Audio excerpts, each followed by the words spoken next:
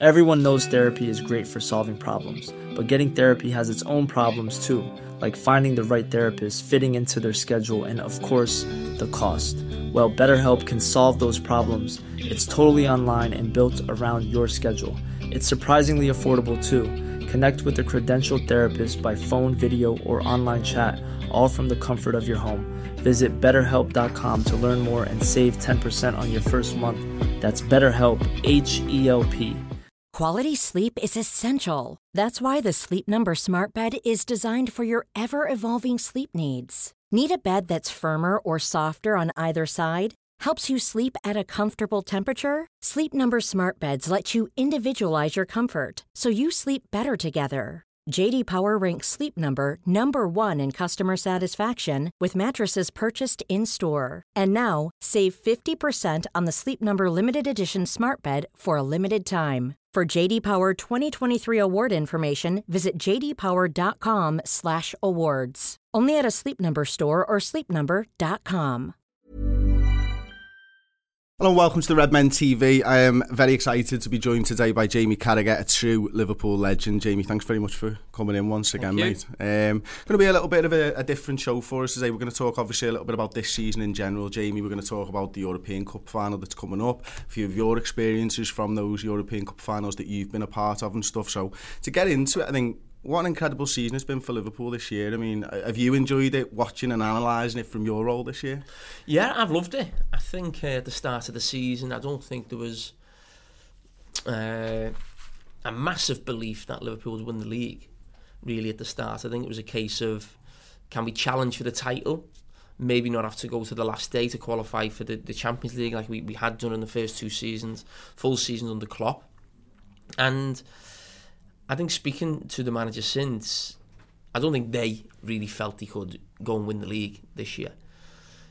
I think after 5 or 6 games, it was, we made a good start. This team looks like it's moved on. It's recovered from the Champions League final. Let's see where it goes, type of thing. And probably even then didn't envisage that they would get 97 points, really. But ultimately, you look at it now and you think, in some ways, disappointment, because you think 97 points, how do you not win the league? But what City are doing at this moment is unprecedented. I don't think it will last forever. I think it is the Pep Guardiola effect.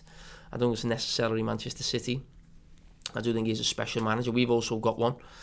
And I think while he's there, that will be the points total. I think as soon as Guardiola goes, the points total will go back to being late 80s, early 90s, really. And I think we're well capable of getting that type of points total year in, year out. I'm not quite sure we get 97 again next season, because I think that is an unbelievable total from Liverpool, even though it wasn't enough.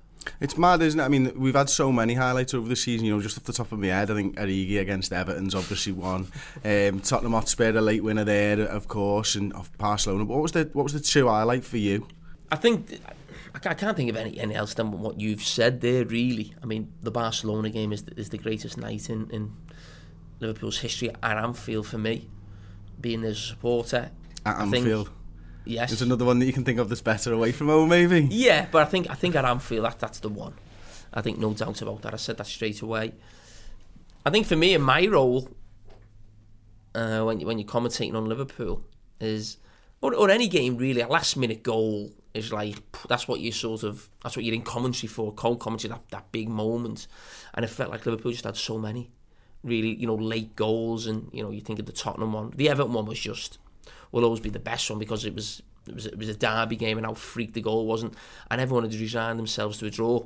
Really, I think that's what made it so bigger to get the win. The late one I was commentating on at Newcastle. So they're the moments, really, this season. Those late goals, always signs of a great team. But that again is a little worry for me, and that you think of next season, how many times we sort of scored late goals was a great belief in the team, but it's not easy to do that again the next season. It's, sometimes you need a little bit of luck, belief, just that will to win, that extra little percent to go that little bit further. But as I said, it was an unbelievable season, really, and it's just, again, the job that Jurgen Klopp has done, it's just instrumental. I think one of the things, obviously, you've been doing Monday Night Football now for so long, and you're so comfortable and good at that role in pretty much the best TV programme that's football related going. you're obviously now analysing Liverpool from a different standpoint and a different viewpoint, and you'll probably get camera angles that we don't see that even make it onto Monday Night Football. What is it that you've learned about this Liverpool side, and how have they changed from 4-3-3, 4-2-3-1, 4-3-3, and why do you think they did that type of stuff? Well, I think what I always feel with Jurgen Klopp, I think he's very underestimated as a tactician, how he sets up his ideas for games, because we always pigeonhole managers, and Benitez, for instance, he's a tactical guy. Alex Ferguson's the motivator, or Jurgen Klopp's the motivator. And I think these real top managers, they're a package. And as I said, we shouldn't pigeonhole them. And I think sometimes I have forgotten how clever Jurgen Klopp is, how he sets his teams up. I mean, when he first came, I didn't think he was capable of making this team hard to beat.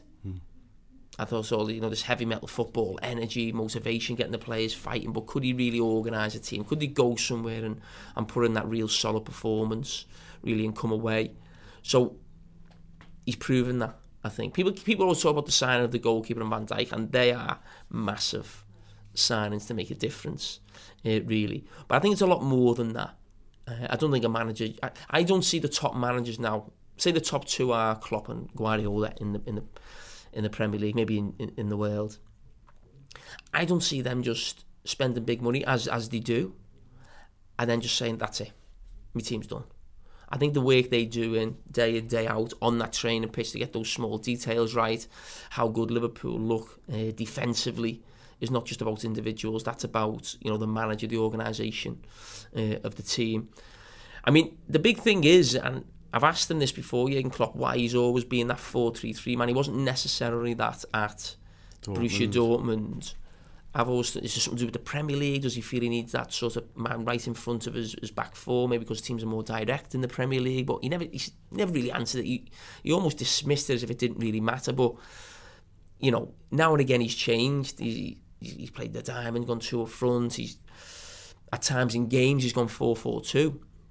Late on in games at different stages, so he can change things from the bench, really. But I think just how this team has evolved and changed, and I also asked him when he first come in on Monday Night Football about this sort of all-out attacker and goals and end-to-end games, 3-3s, 4-3s, all this type of stuff when he come in, and he just said something really simple. He just said, all my best players were attackers when I first come in. So I wanted to play to their strengths, really.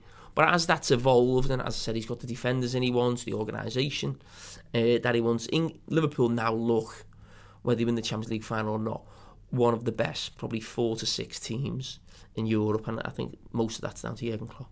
Yeah, I think, for me, I mean, he's played 4-3-3 for a long time with Liverpool now, since he's come in pretty much. Yet that 4-3-3's changed almost every season, hasn't it? We're seeing it nowadays where Trent and Robertson are getting so far up the pitch, and we saw a little bit of that last season, the 2-8s, as it were, dropping in and covering for these guys. But the way that those lads have improved as well, as a manager and, as someone who analyses football, is it just the case of sometimes you look at what you've got and you go, well, of course, Trent's great with the ball at his feet. I'm just going to make the most of that. How can I get him on the ball more? Or is it, well, this is how I've always wanted to play and we're going to evolve to this point? Well, listen, I don't know, only Jurgen Klopp can tell you that, but I always think you play to the strengths of the players that you got, and he sort of answered that in when he first came in, play to the strength of the attacking players. They were the best players within the squad. Even like little things that maybe you don't notice yourself, but Henderson in this role here now, on that right side. I think in Chelsea spoke about Henderson actually going between the lines. So actually Henderson playing more like there, and this play, I'm not sure who it was, playing more like there. So whereas I think sometimes we just think, it's 4-3-3, you go out and play. There's probably so much detail in different players' positions really within that. We always think both fullbacks do the same. These two number 8, if you like, just do the same thing up and down. But they've got different characteristics, different strengths. So you probably do ask different things really. I think a big thing in football now is that it feels like, it may be something we can probably look at on Monday Night Football, but the number 10 seems to be dying a little bit, really. And it's more actually what Liverpool are doing, where it's almost like 3 strikers, really. Liverpool's front 3 play very narrow. So it's almost, when people say, Liverpool play 4-3-3, or they've only got, one up front, it's not. Liverpool play with 3 strikers, really. They're not wingers. You know, they very rarely go wider than the penalty area. So maybe in some ways, when me and other people are probably crying out for maybe a more creative midfield player at times, you think, well, I've got them 3 up there. They you know, more often than not, when I was a kid, it'd be a 4-4-2. You'd have 2 strikers, and your wide midfield players might get you 8 to 10 goals, and that would be seen as a great return. Whereas now he's gone, well, no, we'll go with 3 strikers. You know, don't need that much from, and if they can get 20 each, there's 60 goals between them, and then obviously everyone else chips in, really. So whether that's something he will stick with, I think he will. It was his go-to one. He had a little spell, didn't he, when Salah was playing up front? Yeah, and in the number 9. It was a little bit different. And I think when we had a few iffy results, I think it was a game here against Bournemouth or Rome, I might be wrong. I think we drew at West Ham and Leicester and a few different things, and he just went back to Salah was back on the right, and it just feels better when those front 3 are playing. He like just that. Seems to engage defenders all over that back line, Salah, doesn't he? I mean, you know, everyone always talks about, you talk about it yourself, about the space that Firmino creates, and one of the things that, you know, one of the players that obviously has had the biggest impact on Liverpool this season and since he's come into the club is Virgil van Dijk. I mean, you know, we've all seen the videos of you singing his chants at boss nights and stuff, so we know that you're pretty much a decent little fan of Virgil's and stuff, but I mean, he's a leader who's not wearing the armband. Now, obviously you wore the armband, but you weren't the club captain. I mean, is that something that you're born with, that you believe that leaders will always come out on the pitch whether they've got the armband on or not? Because I watch Virgil from the ground, and you know, we're not led by a director. We can watch what we want. So if Virgil stood in front of me and I'm in the cop, I'll just watch what he's doing for 5-10 minutes. I won't even focus on the ball, and all you see him is constantly organising everyone all of the time. And it's like you were the same. You were conducting your back line. Is that something that you grew into, or did someone teach that? Did you learn that from somebody? No, I mean that's I had that as a kid. I don't know how you can play football without talking, and people always think you're telling other people what to do. That's probably only half of it. It's more yourself, keeping yourself on your toes.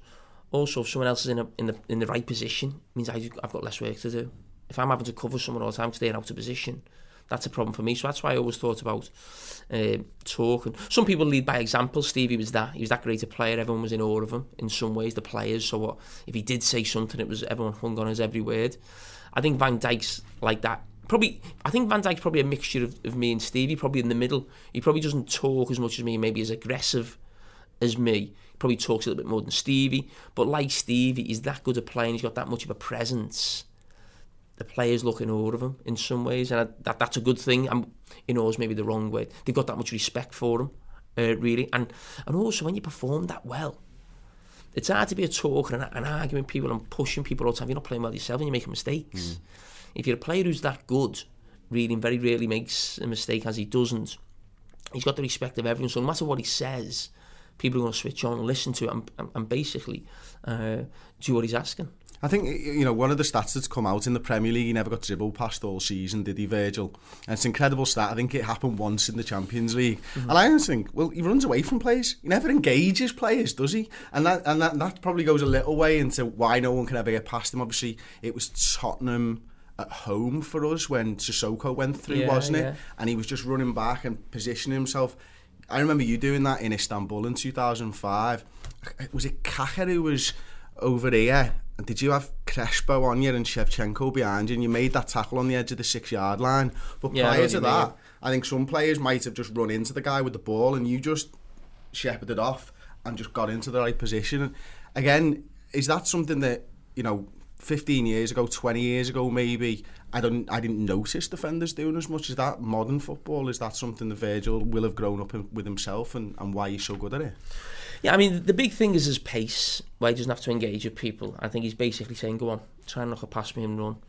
And no one is willing to do that. So in some ways, people aren't prepared to dribble past them, really, because I don't think they feel they've got the pace to go past them. It's very difficult to go past someone in a small area, really. When we talk about dribbling, yeah, you can see maybe Hazard now and again goes flying through people.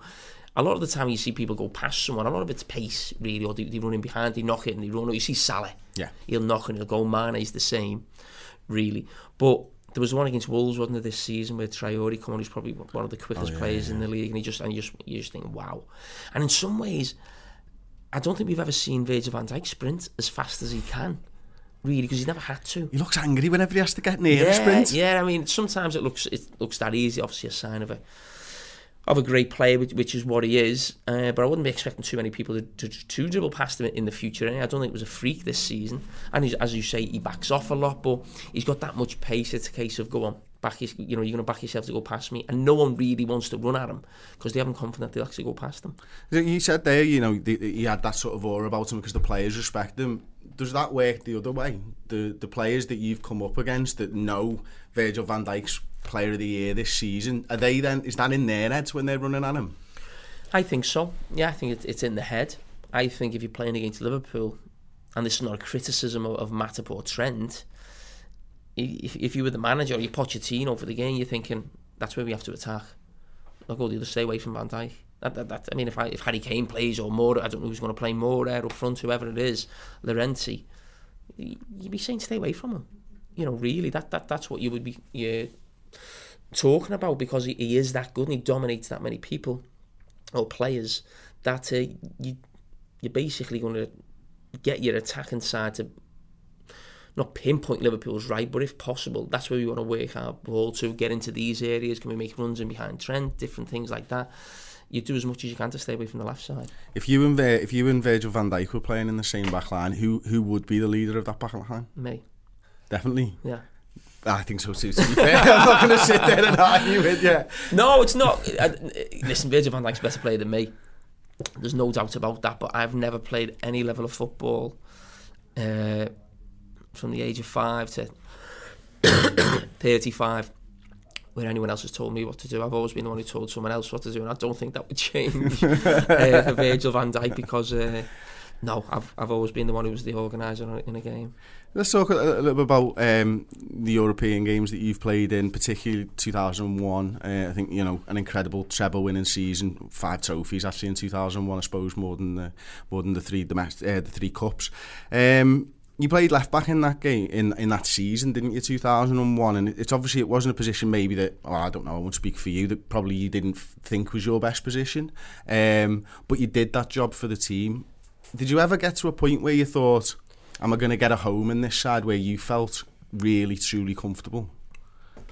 Well, to be honest, I went to left back. I'd played right back before. I went to left back. The first game was away at Newcastle. And the reason was, people always associate me playing that season as being, he got his game at left back, which is right in the main. But I was actually in the team at right back before I went to left back. It was Marcus Babbel was desperate to play centre back.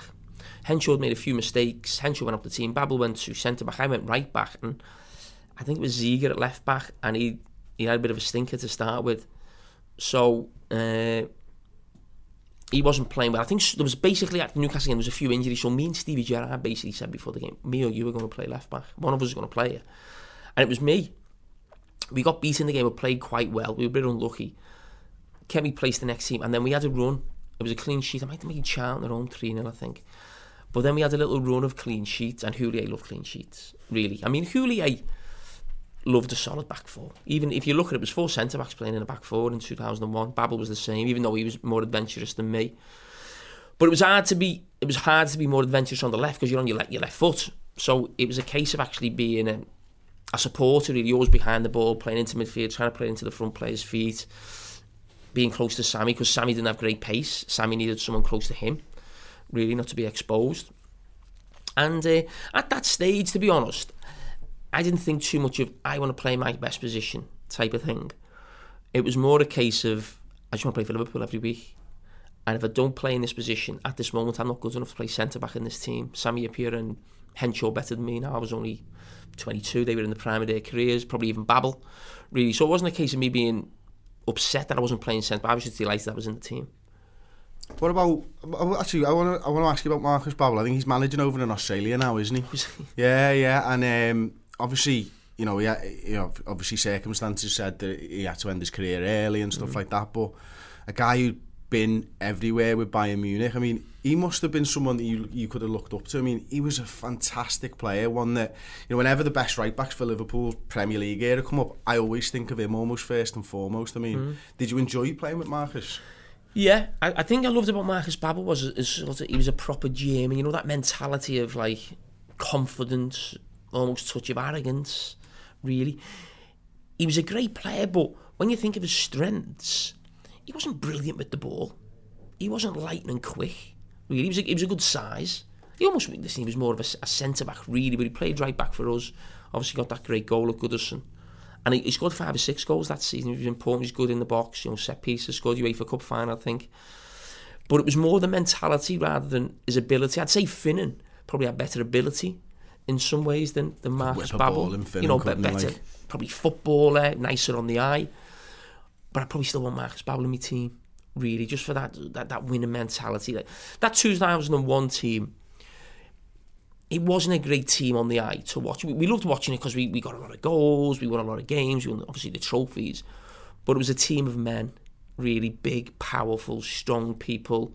And the total opposite of what had come before, which was Roy Evans' team, which was a much better footballing team, technically fantastic, but couldn't get over the line in a big game because they lacked physical and mental strength. Whereas we probably lacked a little bit of quality. We had that, I think, with Littman in that season. Smicer found it difficult at times, really, that season. And that's probably what not made us a great, all-time great team, Liverpool team, or maybe winning the league. But what we had was that, as I said, that physical, mental strength, and that got us over the line so many games that season. What did you learn from that? Your European appearances, 2001, winning that European trophy, that you could take into the 2005 final? I mean, there was, am I right in saying 5 members of the squad, the matchday squad certainly, that were involved? There'd be you, there'd be Stevie, Diddy, Vladdy. There's probably one more. Sammy, of course, yeah. I mean, having those guys who've been there and done that before, going into a massive game in the Champions League final, did that help you guys going through that experience? Yeah, I think so, because it was we won the UEFA Cup, and it was a proper UEFA Cup. It wasn't the Europa League that you see now. No disrespect to it. But, it was almost like a Champions League run, 2001. You take away the final, because we played Alaves, it gets sort of a bit dismissed. Roma and all kinds on the way there, wasn't Roma, there? who won Serie A that year season. Barcelona in the semi-final. We played Porto, that's a Champions League game. Olympiacos we played in the knockout as well. That's a Champions League team. They're there or thereabouts every year. It was the knockout, there was no group stage, really. So it was a lot of experience from that we could take forward, really. And that's the big difference, I think. I always say with Houllier and Benitez, I think when Gerard Houllier came in, the team he was taking over and trying to mould it differently, they didn't have many winners in the team because they hadn't won anything, basically. I think whenever a new manager comes in, it means the team before the squad isn't fantastic. That's why you're changing the manager. And it was exactly the same with Rafa. Houlier's team had sort of just fizzled out. It was time for a change. But the thing that Rafa did inherit was players who'd won big trophies and been to big games, and even like in the Premier League, we dominated Everton under Houllier. We won a lot of games against Manchester United, the European experience. So I think that certainly helped that we had players who'd been there, done it before in big moments. And going into that final, what was it like being a Scouser walking out in the European Cup final for Liverpool? Selling a little or a lot? Shopify helps you do your thing however you cha-ching. Shopify is the global commerce platform that helps you sell at every stage of your business. From the launch your online shop stage to the first real-life store stage, all the way to the did we just hit a million orders stage. Shopify is there to help you grow. Shopify helps you turn browsers into buyers with the internet's best converting checkout. 36% better on average compared to other leading commerce platforms. Because businesses that grow with Shopify. Get a $1 per month trial period at shopify.com/work. Shopify.com/work.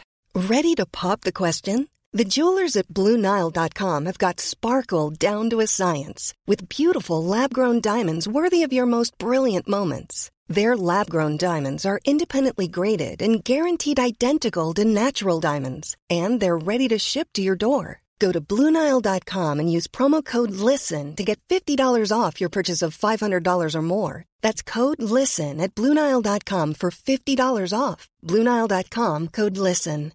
Hey, I'm Ryan Reynolds. At Mint Mobile, we like to do the opposite of what Big Wireless does. They charge you a lot, we charge you a little. So naturally, when they announced they'd be raising their prices due to inflation, we decided to deflate our prices due to not hating you. That's right. We're cutting the price of Mint Unlimited from $30 a month to just $15 a month. Give it a try at mintmobile.com/switch. $45 up front for 3 months plus taxes and fees. Promo rate for new customers for limited time. Unlimited more than 40 gigabytes per month. Slows full terms at mintmobile.com. Pride, really. You know, there's not too many you can say, because you don't get to too many European Cup finals, something you do every year. So, you know, for me to go out, I wouldn't say that was at the forefront of my mind from, you know, being the local lad. It was more of us as a team, you know, getting Liverpool back really where it belongs. You know, 20 years since the last European Cup final, been a long time. And really putting Liverpool back on the map in Europe, really. I think that's something that we were proud of with the UEFA Cup win in 2001, then getting the Super Cup. But I think the Champions League is then a level up, really. Didn't ever believe I was good enough to play in a game of that magnitude. I've watched football. Do you now?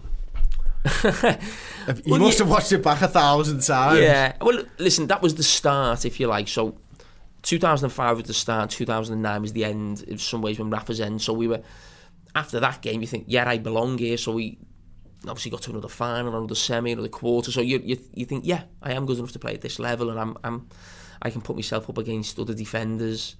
I mean, as I said before about the team now in the best 4 to 6 teams in Europe, that's what we were under Rafa. We always felt we could get to the quarters, minimum semis, should get there, and maybe this team's going to do now every year. You think, yeah, we'll get to the semis.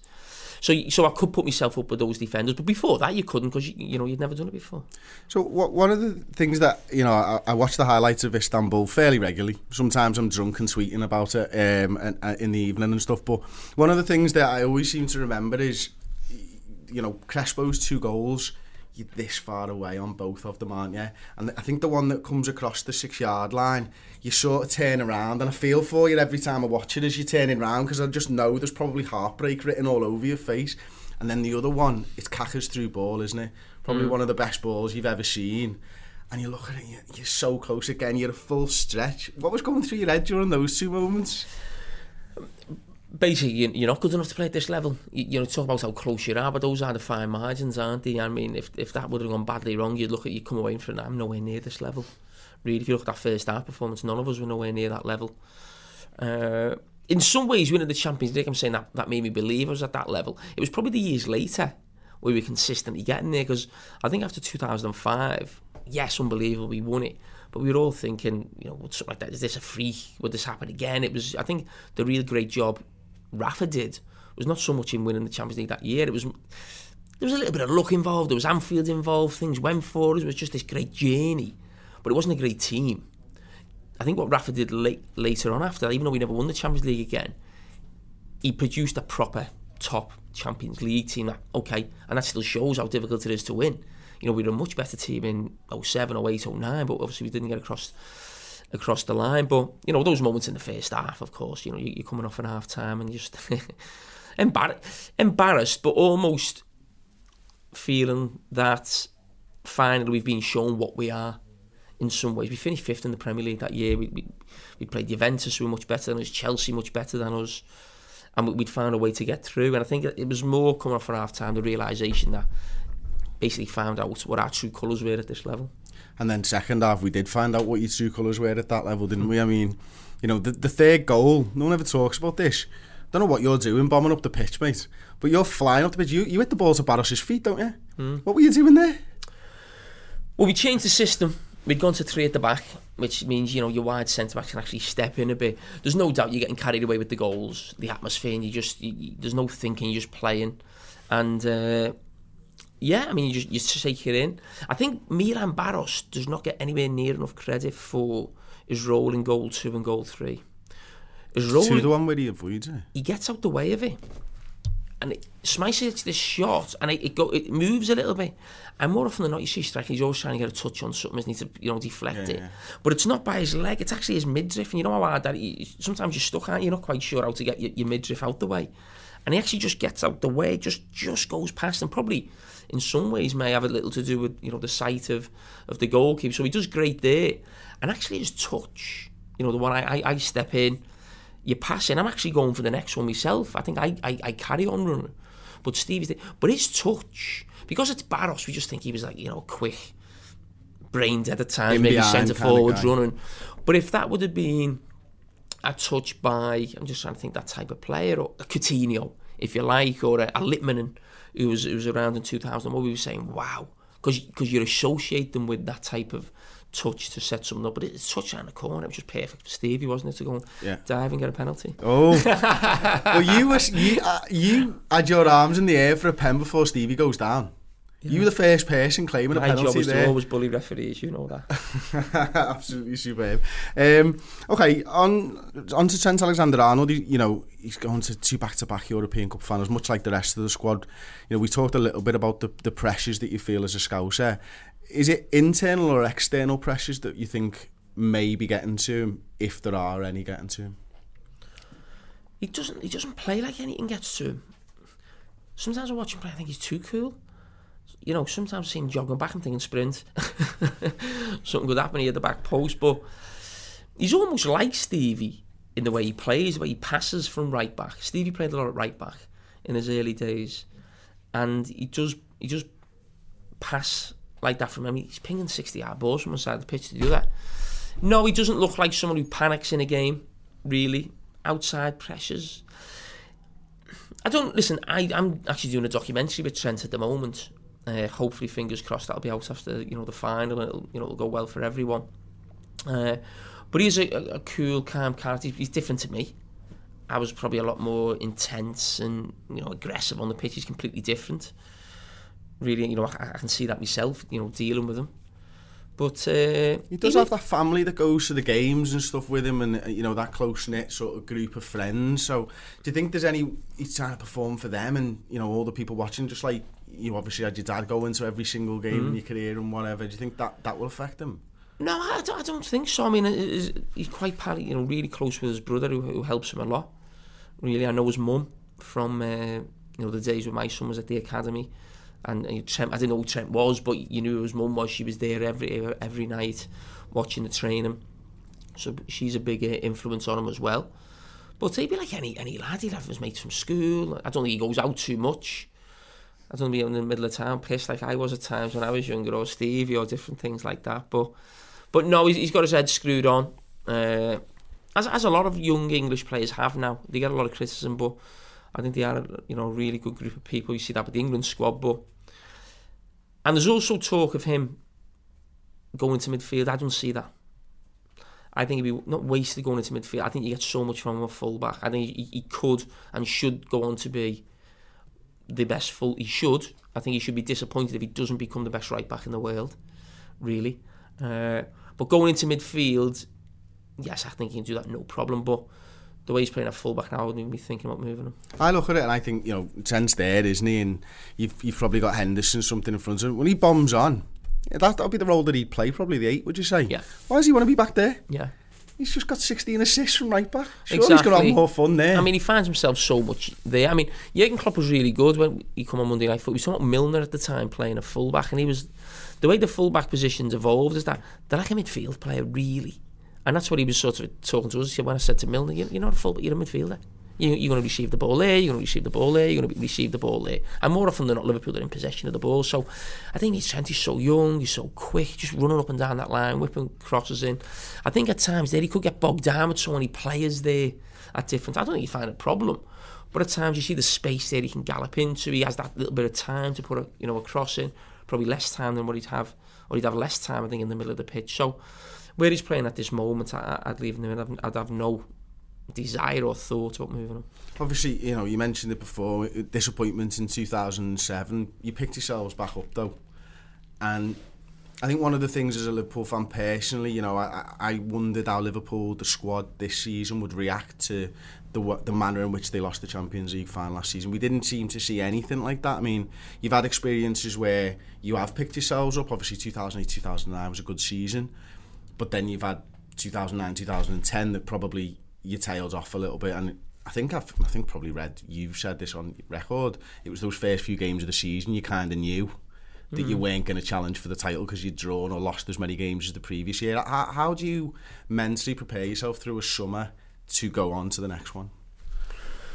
Well, it's difficult, really. I mean, that summer we'd lost Alonso, hadn't we, that summer, and there was basically a mess up with who come in. And I don't mean in terms of the player, you can bring up Aquilani coming, but he was actually injured. So, in some ways, a little bit like this Liverpool team now, do you think, is that the maximum we can do, 97 points? We got 86. I mean, we beat United home and away, we beat Chelsea home and away. I think we got 4 points out of 6 against Everton. I think the Arsenal, we drew twice against Arsenal, but you're thinking, can you win 6 points out of 6 against United, 6 against Chelsea? And we lost 2 out of the first 3, really.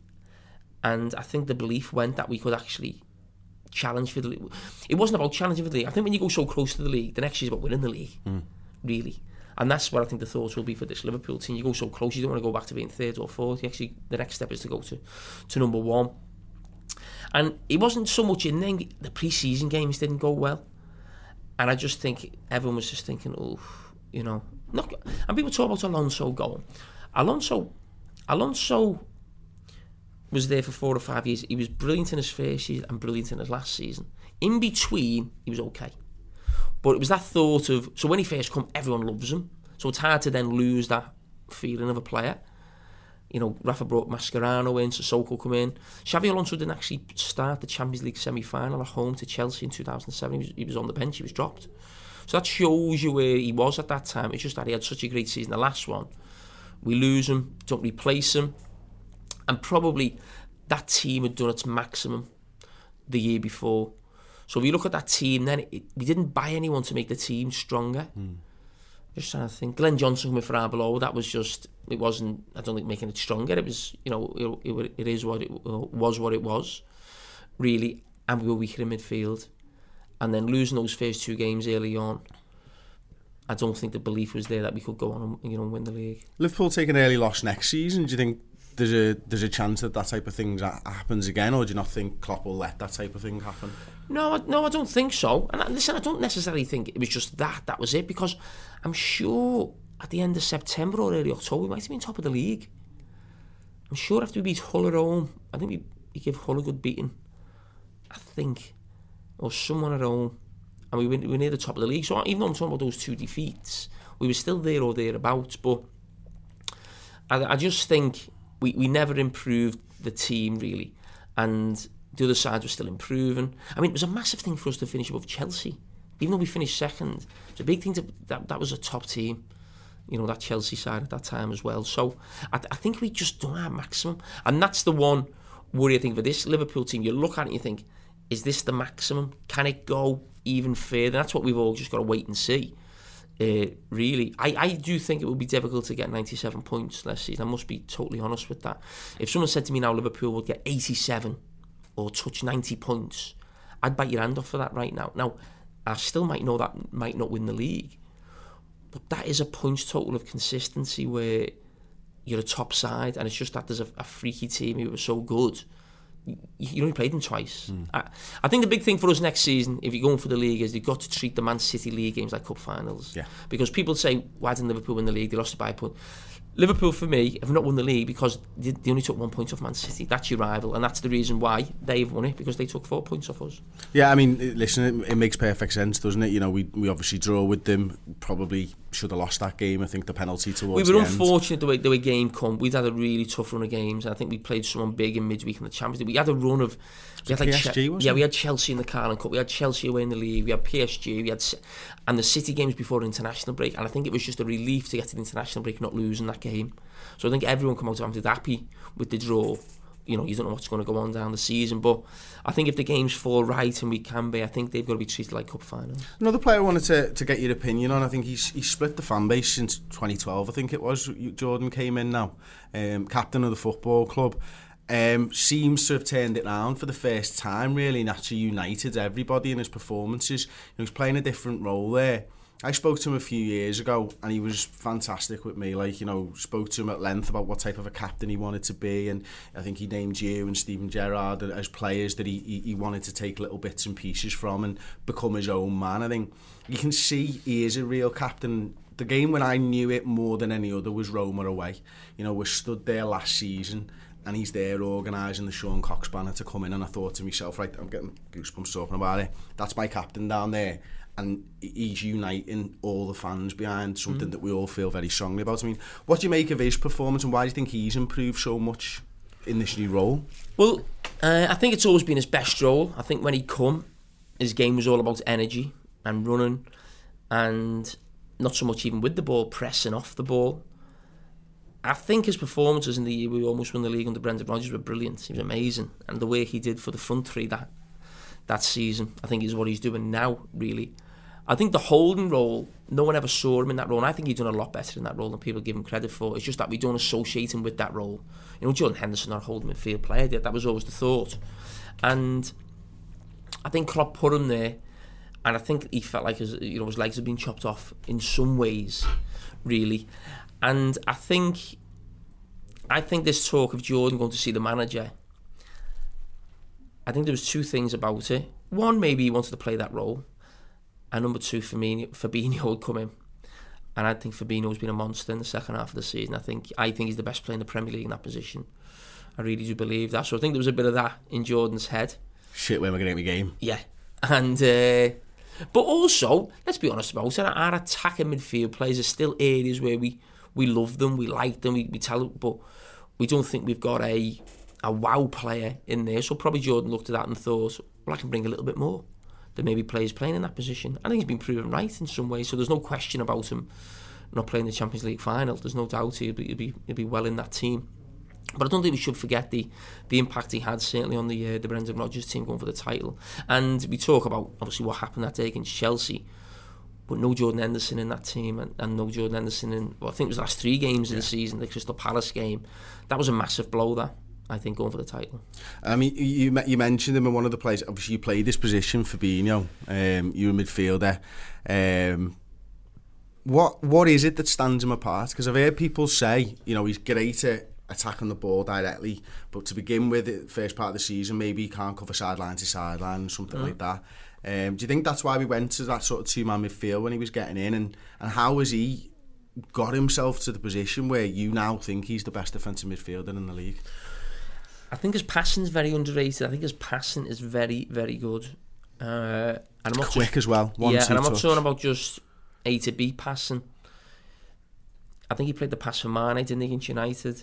Yeah. Scored the goal. There was a pass for Salah in the Goodison derby that put Salah through in the first half, just a one-touch one over the top.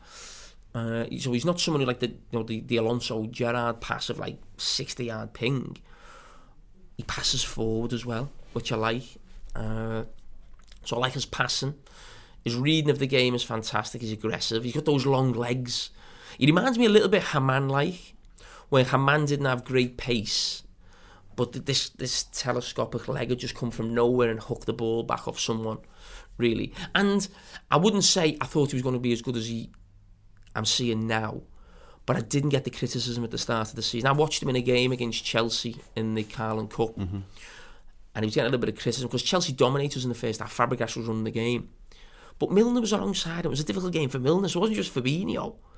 And I saw signs in the first half of the season where I thought, I like what I see at his passing. I liked his passing, really. He found Arsenal way difficult, the pace of the game. But, you're new to the Premier League, these things happen. It was a fast game end to end.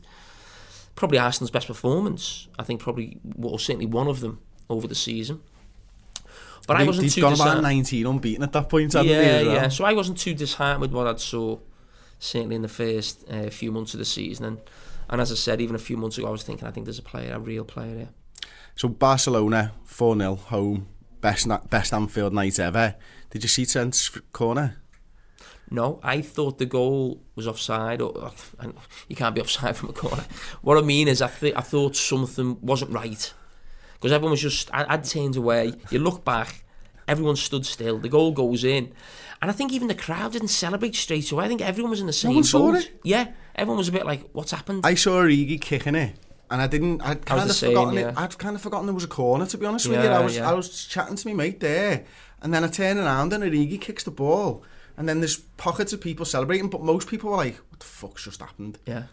It was mental. Yeah, it was. It was a bit like VAR. You're waiting for VAR, weren't you? You're waiting for something to tell you that the goal wasn't right, really. But we actually, on the documentary we're doing with Trent, we had a bit where we've walked, the day after the Barcelona game, we walked around the pitch.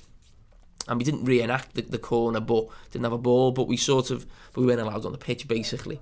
And did something go on your Instagram about this? Maybe an Instagram story or something? I've seen someone doing something with Send. Wasn't there didn't one of the stewards pretend to do something? Oh, is that what it was? Yeah, I think so. I think I saw that. But so we spoke about the corner and different things. And what he said was Shaqiri was actually going to come over and take it like he had done at Newcastle. You could get the goal from that one. And basically, they're about to swap over, and he just sees him free and just tries it. But it's also what I said to him. It's the vision to see it, the quality to deliver it, but also the balls to do it, because it's 3-0. You've got a corner at the cop end, get Big Verge up, get everyone, let's put it in the box. If he messes that up, everyone's going to go, what the fuck are you doing? You wait till everyone's in the box. So to be brave enough when the senior player than you, Shaqiri's coming over, he's going to whip it in. Barcelona can't defend set pieces, they're on a big team, let's make sure we get in the box on the keeper. If he'd have messed that up, you can imagine the groan from the crop. Oh, what's he doing? So it was very brave also, and I said thankfully it worked out, and one of the number of major moments in that game we remember. I mean, 17 years at Liverpool, I think it was, in the first team for you, Jamie, and is there another moment that's kind of like that? I mean, Gary McAllister against Everton, maybe. That's a quick thinking sort of thing. There's not many down the years. No. And Gary Mac was 35, wasn't he, at that time? Yeah. 20-year-old kid doing it in front of the cop, as you say, Barcelona. I mean, true highlight of the season, but what an incredible performance that day was. And it looked to me like Messi and Suarez knew the game was up at 2-0. And they looked like they knew it was over before. There's just something about Anfield on those nights, isn't there? There is, and we keep saying it, whether people believe us, whether people feel we romanticise it maybe too much, but the proof's there. Klopp hasn't lost a knockout game since he's come to the club, a two-legged game. Now that's not because Jurgen Klopp is an absolute European know-it-all legend. We know he's a top manager, but it's the Anfield factor. And that's why I always think as well, we've had great managers. So Benitez won the Champions League, Klopp's been to a final, he's in another final. But they've had other great teams. So Benitez had Valencia, Klopp's had Dortmund. So Dortmund got to a final, they never got to two. Valencia never got to a final under Benitez. So I think they should appreciate what Anfield brings to them. The great managers, but without Anfield, you're certainly not getting there as often. Put it that way. I mean, 3 European finals on the bounce under Jurgen Klopp. I mean, it's an unbelievable achievement. It's crackers, isn't it? Absolutely crackers. And this season as well, putting to bed the Liverpool had an easy run last season. I mean, you're talking Spanish champions, Serbian champions, French champions. It's just littered with teams. Bayern Munich away, Jesus Christ! I nearly forgot about Bayern Munich away. Probably the best away game all season, certainly in Europe. Like, unbelievable. Let's talk a little bit about the final. Won't keep you too much longer, Jamie. Obviously we've got Spurs now. I don't know about you. I really rate Pochettino as a manager. I think he's absolutely fantastic. I think it was very brave of him. Maybe it wasn't all his decision not to sign players in the summer, but I'm one of these people who believe that teams can get better. I think this Liverpool side will get better. Whether they get the points, probably with you, maybe they don't get 97 points. But Pochettino's side's improved and developed each year. He's had a young squad. It's going to be a tough game, isn't it? Yes, it will be a tough game. I'm a massive admirer of Pochettino. There's no doubt there's been a massive drop-off in 2019 for Spurs. I'm not sure why. Is it the fact he didn't buy players? They had so many players who'd gone to the World Cup. Because before that, they were obviously challenging with us and City for the league. Just they were always sort of 4 or 5 points behind, but they wouldn't go away. And the record in 2019 is so poor away from home. You don't sort of recognise those results with Tottenham. I was at both semi-finals, Ajax and Tottenham, and they didn't perform what you expect Tottenham, how they play. I mean, unbelievable what's happened for them. Getting there, what happened in the second half. But Ajax were a tasty team, and they'll feel a little bit unlucky, really. And the one worry I do have about the final is Tottenham's name written on it. What happened against Man City, what happened against Ajax. That is the one thing at the back of my mind, because I do feel Liverpool are the better team, and I think even Tottenham fans would say that. We've saw that this season. The points difference. We all played them twice. So I do believe Liverpool will win, and I do believe Liverpool will have to play really well to win. But you just have that feeling sometimes, maybe like us in 2005, Chelsea when they went to Bayern Munich's ground and won on, they'd had a sort of a freaky win against Barcelona in the semi. They ended up winning on penalties in Munich's ground. Sometimes a team's name's on it, and that is the one worry I have with facing Tottenham. Well, how do you think the team will line up, Jamie, against Tottenham? I think, 4-3-3 both times we've played them, but I think they've played 4 at the back against us and 3 at the back. Well, to be honest, I don't think it's too difficult to work out Liverpool's team. I think the one decision is this: whether that's James Milner or Gini Wijnaldum. I think it'd be Wijnaldum. I think Wijnaldum probably over the course of the season has probably been our most impressive midfield player. Fabinho's had a great second half of the season, so has Henderson. Milner's been in and out. Kite has shown glimpses. Obviously, we know he's out, but from probably start to finish, Wijnaldum's probably been our best midfielders. And I think on the back of scoring 2 against Barcelona, I think it would be a little bit harsh maybe to leave him out. So I don't think there's too much really to speak about there. I think with the Tottenham team, that is I'm going to say a problem. I think it's not easy for the manager, especially if Kane's back. Do you leave Moura out, who scored a hat-trick? If you don't leave Moura out, you've got Dele Alli and Eriksen and Kane. How do you fit 4 of them in? And Son, of course, yeah. So I think Kane will be on the bench, and I think he'll go with what he's got, really. But that's still 4 attacking players. So how do you fit them all in? I think ideally Pochettino would want to play 3 at the back against us, because I just feel he'd want. I'm not quite sure he'd trust us full-backs against our 2 wide players, and he'd feel like he'd need a little bit more help. And I think with the extra centre-back, maybe you get that extra man can just cover or fills a space. There's less, Mane could run in, there's a defender waiting for him if Mane or Salah makes those inside runs like they do. But Liverpool dominated so much from full-back positions when he played like that. He changed at Anfield and caused us problems when he went to a back 4. But sometimes when you change in a game and the game's already started, it just creates a different flow. I don't think that necessarily means back 4 is the way to go against Liverpool. But the problem you have sometimes as a manager is players may have more belief playing a back 4 because of what happened at Anfield. They might remember, we couldn't do nothing in the first half. Their full-backs come forward. When actually I think that probably would be the best way for them to go. But as a manager, you might think that's the best way to go. But we players may not have the belief because of what happened at Anfield. So I'm really interested to see what team he picks. And I don't think it's easy for him, because you name 4 or 5 attacking players who you can't believe would not play. But then how would you have that sort of solidity behind that to sort of stop Liverpool attacking and Liverpool's front 3? Really, but that is a conundrum for him, as I think Liverpool's a bit easier. You can also, the flip side that is, it's difficult for Klopp to then think what will they do, whereas I think Pochettino knows what Liverpool will do, really. So it will be very interesting with what Pochettino goes with and how that affects Liverpool. Can I ask you a question from playing the game?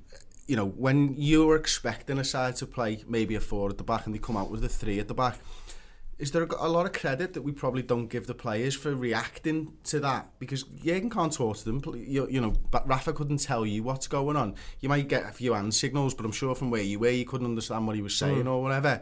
You have to react as a team together. And is it reacting like that makes you a great side? Yeah, I think so. Adapting in different things. I mean, sometimes this night you talk about formations all the time. We talk about tactics of different things. But sometimes in the games you've got to work it out yourself. The problem is sometimes you don't have too many players in your team who can work out or see what's actually happening. Sometimes under Rafa we would actually play a different formation for the first 5 minutes and then change. Just a foot with the Reds? Yeah, so you'd say, well, okay, we're going to play 3 at the back today, but from the kick-off, make it look like a 4. Just do a couple of minutes and then we'll change, really. And that's hilarious. Well, sometimes people couldn't work that out, really. But it was always pretty obvious to me, because whoever took the throw-ins, you could work out who was where, who was doing what, really. But yeah, we do that sometimes, now and again.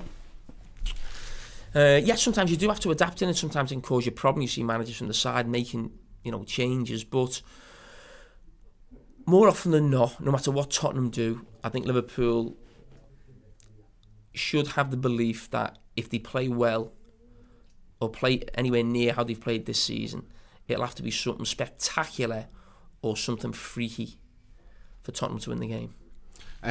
One of the other things I think it was apparent during the games with Tottenham this season is how much on in-swingers we were really pressing their keeper. I mean, it was Vorm in the first game, wasn't it, and Lloris in the second.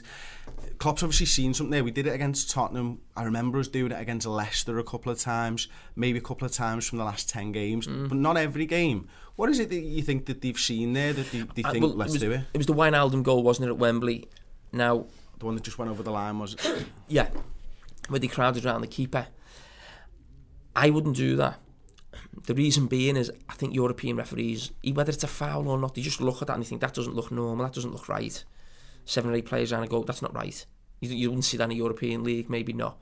And I think before you know, they just give a foul for nothing. That's nothing, and you just lose that thing. I'm not listen, they might try it once or twice, but I'd be wary that a European referee just give you a foul against you there. You know, if you had a great position for a set piece or a corner.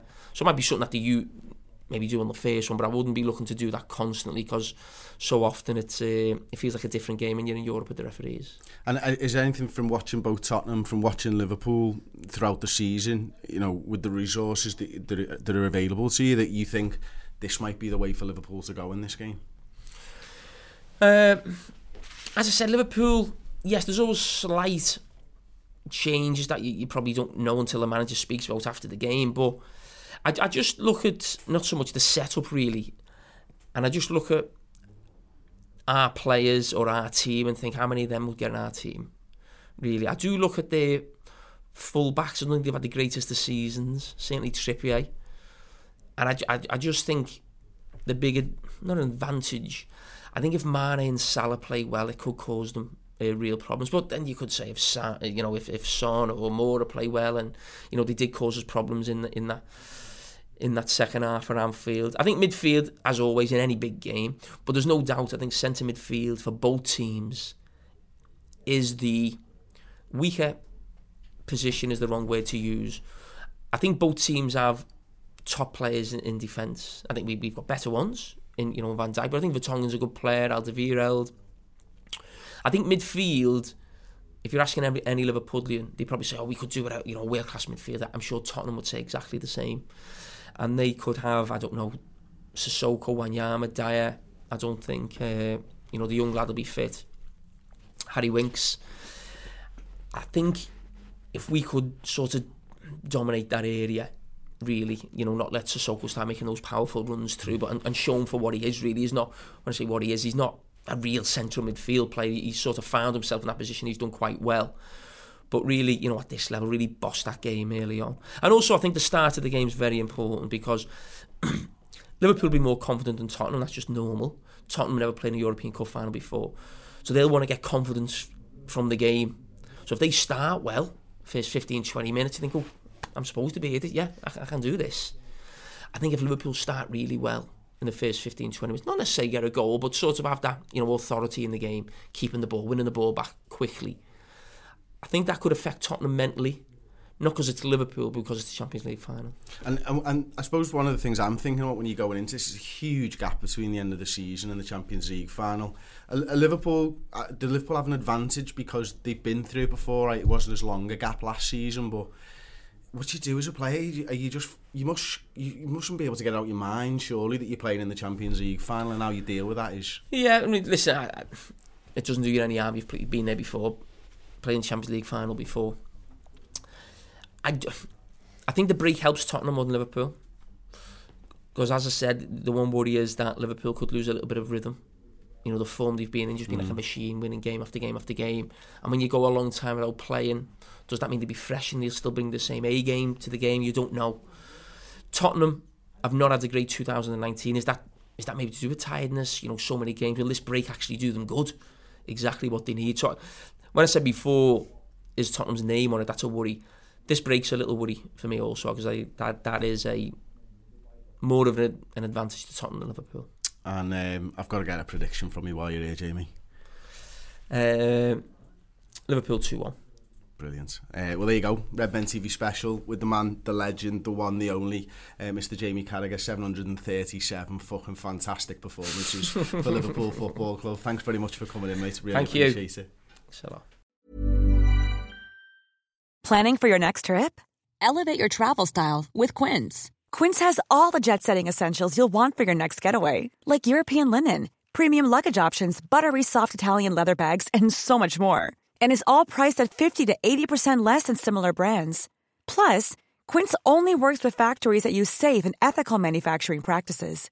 Pack your bags with high-quality essentials you'll be wearing for vacations to come with Quince. Go to quince.com/pack for free shipping and 365-day returns. Support for this podcast and the following message come from Corient. Corient provides wealth management services centered around you. They focus on exceeding your expectations and simplifying your life. Corient has been helping high achievers just like you enjoy their lives more fully, preserve their wealth, and provide for the people, causes, and communities they care about. As one of the largest integrated fee-only registered investment advisors in the U.S., Corient has deeply experienced teams in 23 strategic locations. Corient has extensive knowledge spanning the full spectrum of planning, investing, lending, and money management disciplines. Leverage Corient's exclusive network of experts to craft custom solutions designed to help you reach your financial goals, no matter how complex they may be. Real wealth requires real solutions. For more information, connect with a wealth advisor today at Corient.com. That's Corient.com. Corient.com.